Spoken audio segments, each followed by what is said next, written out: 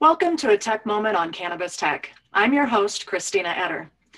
In this podcast, we take just a few minutes to talk about the exciting science and technology that's changing the cannabis and hemp industries. And once a month, we check in with PanXchange to talk about the hemp markets and the commodities and what things are changing for our hemp farmers. This month, I'm welcoming Tom Dermody, who is PanXchange Senior Market Analyst, who's filling in for RJ Hop this month. Welcome to the show, Tom. And thanks for having me. And for all the listeners out there, I hope everyone had a great Thanksgiving. Thank you. Yeah, you too. So before we dive into the report itself, since you're new to the show, let's talk about you. Tell me who you are, what do you do for PanXchange, and kind of what brought you into this world of hemp commodities? Sure thing. So again, I'm presently the Senior Market Analyst, and I'm primarily responsible for covering the hemp grain and what we consider the true hemp market, which is a term to represent the stalks of fiber or herd that will eventually be processed into the myriad of industrial or textile-based products that are of keen interest at the moment. Over the last 90 to 120 days, I helped establish our two latest benchmarks for hemp grain and true hemp, and all the while looking to answer the question of what is the value of a particular hemp-based product in expanding that scope beyond CBD to help demonstrate that the value proposition that may fit for row crop style hemp or more broadly into addressing some of the more functional issues that you see within other commodity markets right now. However, I've been in the hemp industry for going on 6 years now, so my experiences have also made me somewhat opinionated on the CBD side, so I can pinch hit on that front as well. How I got into hemp is kind of an interesting story. I lived and worked in Washington, D.C.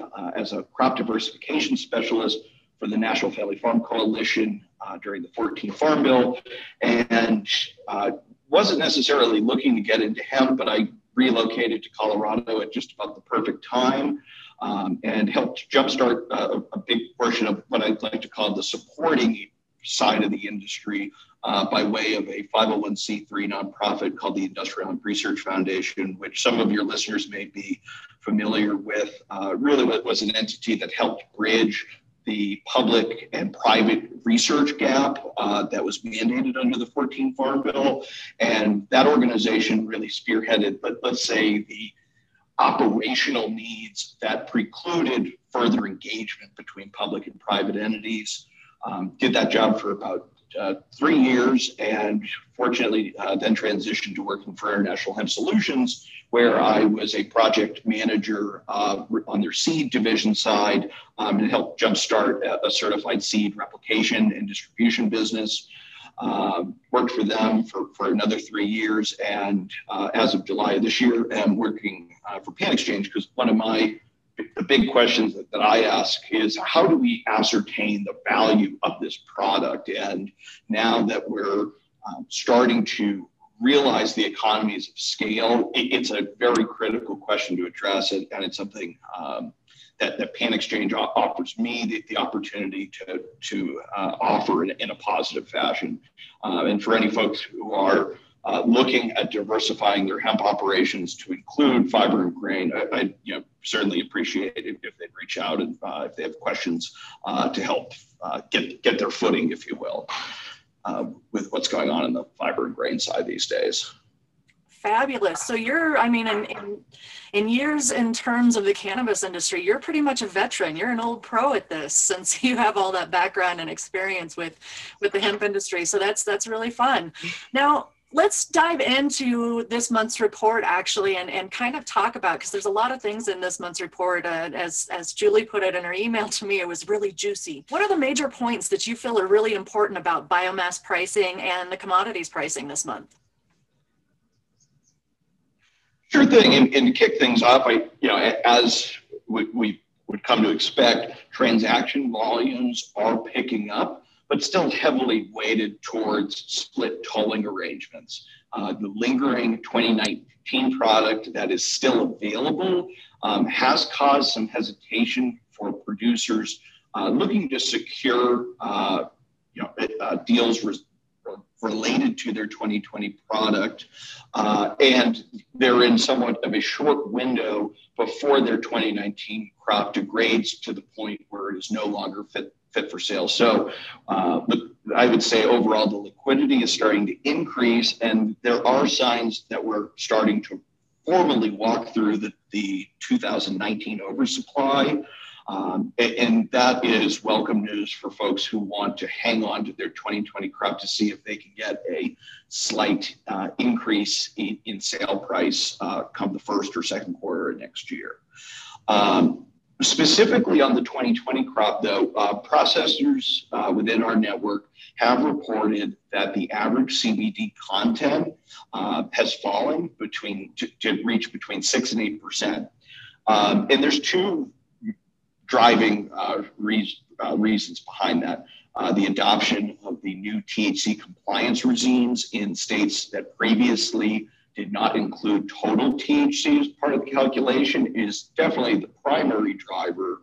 But I also think it's important to be cognizant of the early snow and as well as the wildfires impact on yield potential within the Mountain West and Pacific Northwest regions of the country, meaning that, whether you got hit with a little early smoke and that impacted your overall yield, or more drastically, when those early snows hit the Mountain West, overall that decreased the potential cannabinoid totals, particularly for CBD.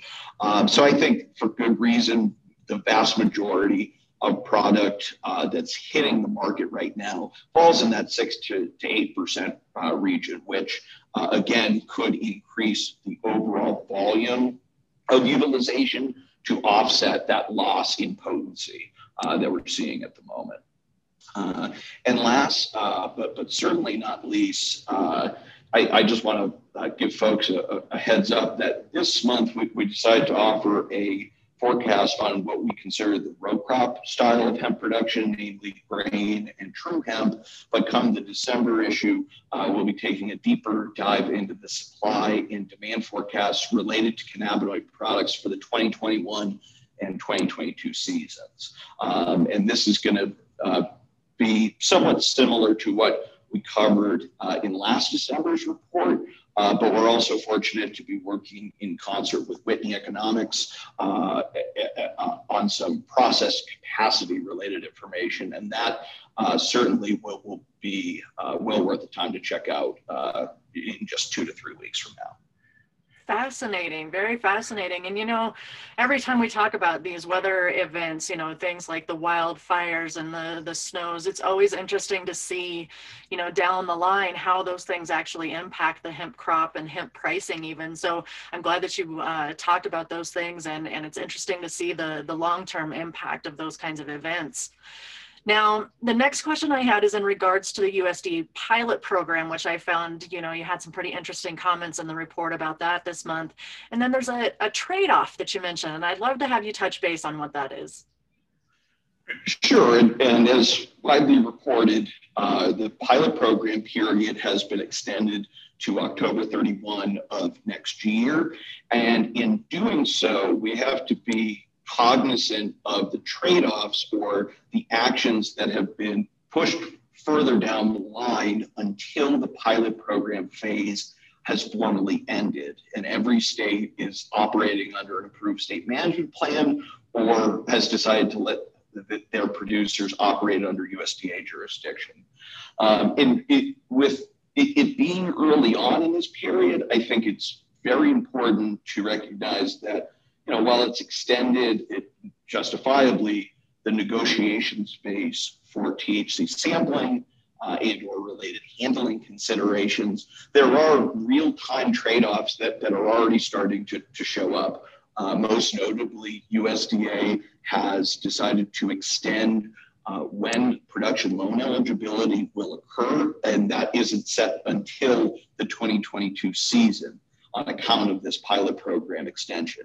And I don't necessarily think that's the worst case scenario, because while we aren't able to utilize production loans for the 2021 season, we do see an increased willingness by USDA to offer marketing support.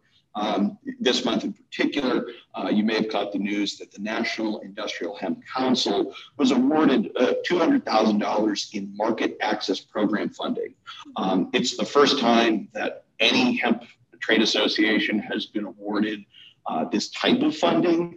And what MAPS really offers is covering the cost of engaging with foreign trade offices and the respective companies they represent. And to put it in another way, it's kind of like putting a foot in the door. But in this case, it's a $200,000 foot in the door to say, let's engage on which type of hemp products best service the local demand that these companies are experiencing. But it's also critical to recognize that while that funding is available, there are limitations to how that funding can be utilized. Specifically, you can't market a product that is deemed illegal or is in a legal gray area with this type of money. So I'm particularly excited to see how the MAPS funding pairs out with the recent decision coming out of Europe pertaining to CBD as a narcotic within the French Court of Appeals. And in effect, you have to be preparing to leverage these types of marketing programs if you're intending to have your business be a participant in the export market. But at last, but certainly not least, I would stress that the midterm trade-off of all these actions is that it's giving more time for more mature market actors to prepare for enhanced competition. And you do see signs from China, the EU, and Canada that they're increasingly cognizant of the competitive nature that American hemp will offer in the near term. And by extending the pilot program, we're somewhat delaying the inevitable, and the jury is still out on what the return on investment in extending the pilot program is. But all the while, these international market players are going to be doing their best to prepare for if and when the American hemp industry is commoditizing faster than these more mature market segments at the moment. Right. And, you touched base there on one topic too, that I do want to talk about, and you segued really well into this question. So now, in regards to Europe's decision on CBD and having it not be a narcotic, how do you see this long-term impacting the U.S. market, or even U.S. legalization of CBD or classification, I guess, of the CBD in food products and things like that? Sure. And assuming that the French authorities do not try to appeal the recent decision on a public safety claim, I would expect that we are going to get a more wholesome determination about CBD status. Call it the third quarter of 2021, in that the Common Agricultural Policy negotiations, which is the EU equivalency to the US Farm Bill, is occurring this coming year. So by it not being deemed a narcotic, now the legislatures or administrative bodies within the European Union will have the flexibility to make a formal determination on CBD. And this could come by way of the Common Agricultural Policy negotiations, or allowing the novel food designation, novel food applications that are pending in Europe to be given the credit they deserve. And in effect, if one or either of those instances get a positive review, that will ultimately streamline not only what type of CBD products can be sold in Europe, but more than likely will also assist in streamlining the import-export processes associated with acquiring that product.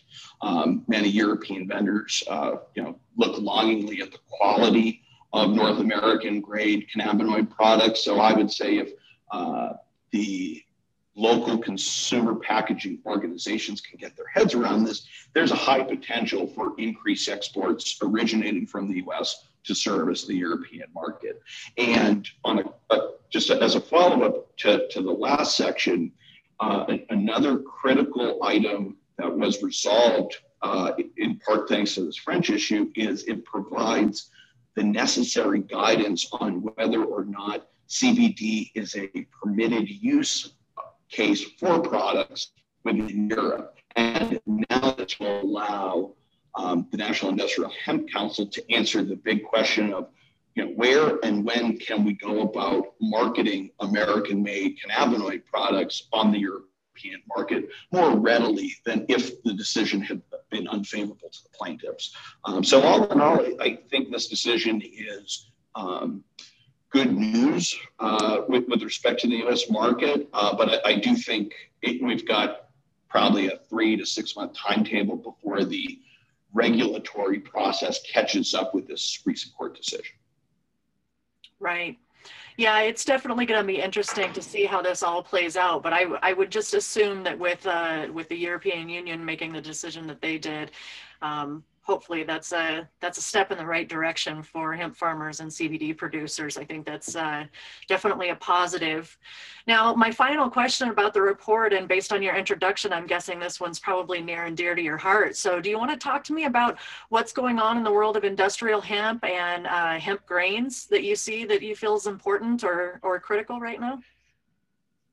Yeah, sure thing. And encourage folks to go check out the report, because I do think it offers a reasonable justification to suppose that grain and fiber associated acres will eclipse those associated with cannabinoid products in the 2021 season. And this is certainly welcome news. Prior to the evolution of cannabinoid products, the intention behind the 2014 Farm Bill was to allow American supply chain actors to chip away at a previously import-only market sector, namely for grain and fiber-related products. And the other item to point out within there is, by our estimation, U.S.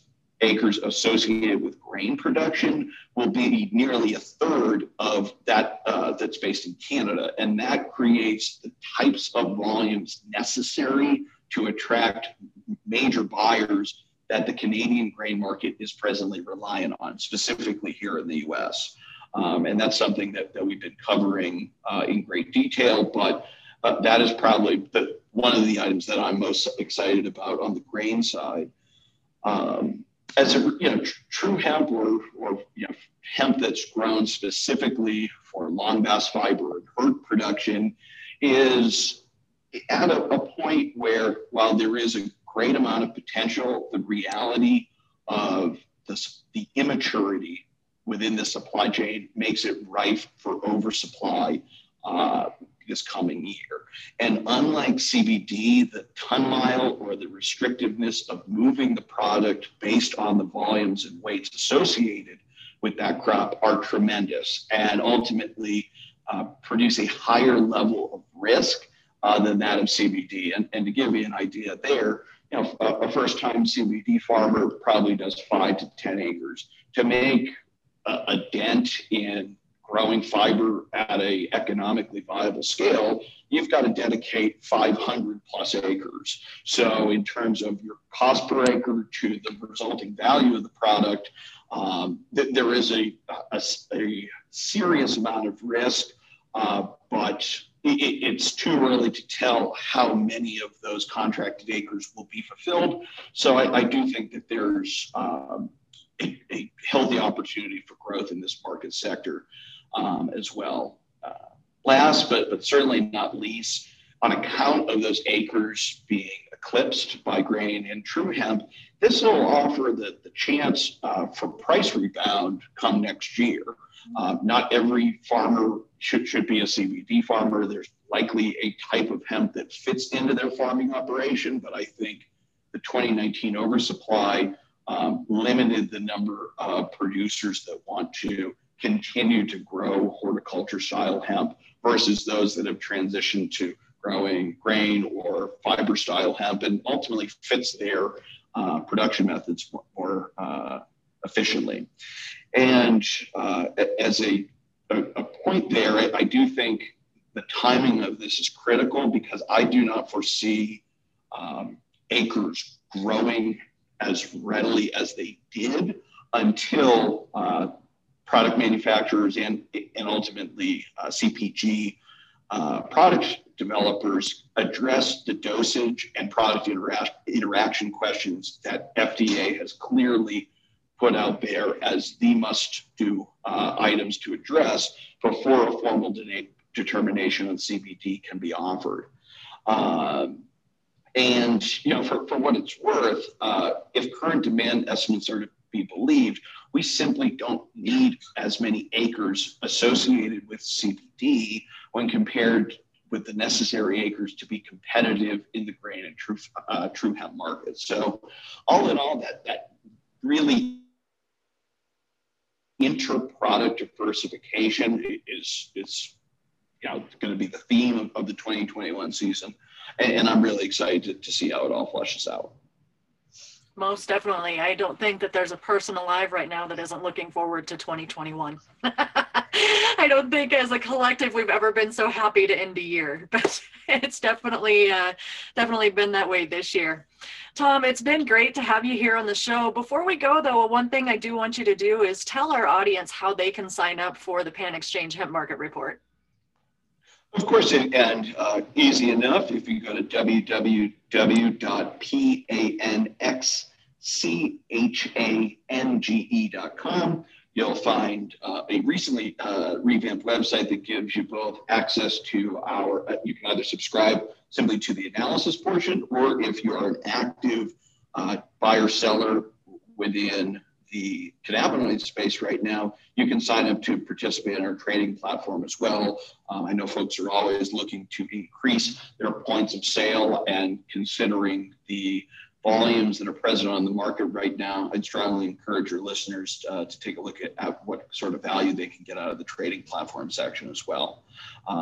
And last but certainly not least, if you just have questions about your company's position or the industry in general, feel free to reach out to me and the rest of the hemp team. Simple drop-down button on the website, and it'll be circulated to the person who's best available to address your question.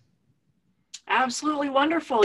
Maybe you can twist RJ's arm and come back once in a while, and we can host PanXchange with Tom Dermody as well. So it's been a great time with you here on the show, and I appreciate your time today. Likewise, and thanks again for having me, and have a great rest of your week and a good weekend.